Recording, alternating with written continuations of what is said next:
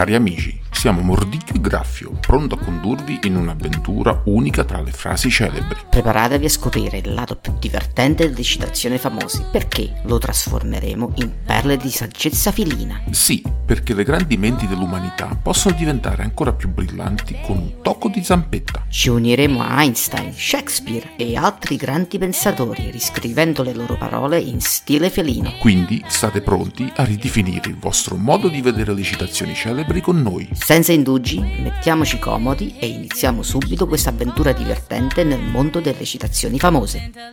Buongiorno a tutti. Oggi desidero approfondire un concetto che attinge alle radici della nostra ricerca di significato nella vita e nel lavoro. Albert Schweitzer, il rinomato filosofo, teologo e musicista, ha pronunciato una frase che va al cuore di questo argomento. Il successo non è la chiave della felicità. La felicità è la chiave del successo. Se ami ciò che fai, avrai successo. Queste parole hanno il potere di cambiare radicalmente la prospettiva con cui affrontiamo la nostra esistenza. Oggi esploreremo il significato di questa affermazione attraverso esempi di vita ed esamineremo come possiamo applicarla nel nostro percorso verso il successo e la felicità. Molte persone, fin dai primi anni di vita, sono condizionate a percepire il successo come il raggiungimento di obiettivi misurabili. Questi obiettivi spesso includono il guadagno finanziario, la conquista di posizioni di potere, il conseguimento di titoli accademici o il riconoscimento sociale. Non c'è nulla di sbagliato in questi obiettivi, ma a volte ci perdiamo nell'illusione che il successo esteriore sia garanzia di felicità. Albert Schweitzer ci ricorda che il successo non dovrebbe essere definito solo da indicatori esterni. La vera chiave del successo risiede nella felicità interiore. Ma cosa significa veramente essere felici? La felicità può essere una sensazione fugace, derivante da piccoli momenti di gioia, ma può anche essere un sentimento profondo di soddisfazione con la propria vita.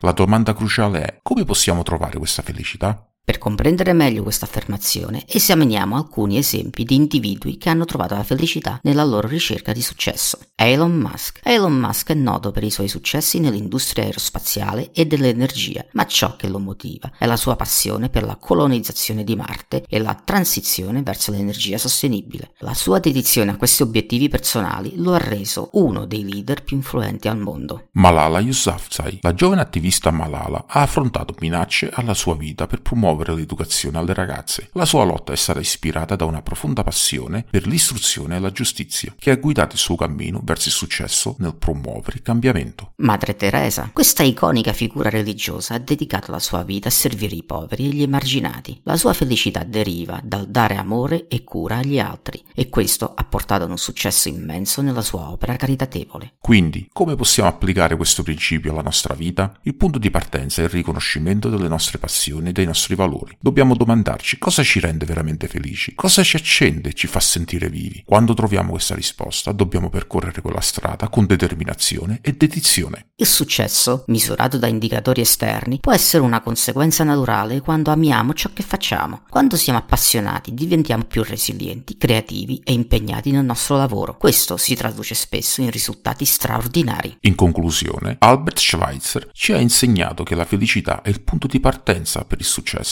Quando siamo autenticamente felici e appassionati per ciò che facciamo, il successo non è più un obiettivo inseguito a tutti i costi, ma una conseguenza naturale del nostro impegno. Percorriamo la strada verso il successo con un cuore leggero e un'anima appagata. Troviamo la nostra passione, coltiviamo la felicità interiore e il successo ci seguirà. Alla fine ricordiamo che la nostra vita non dovrebbe essere definita da ciò che otteniamo, ma ciò che diamo e da quando amiamo ciò che facciamo. Grazie per l'attenzione e qui è tutto da Mordicchio e Graffio. E ricordate, continuiamo a cercare la felicità nel nostro cammino verso il successo, ricordando che in ultima analisi è la chiave per una vita significativa.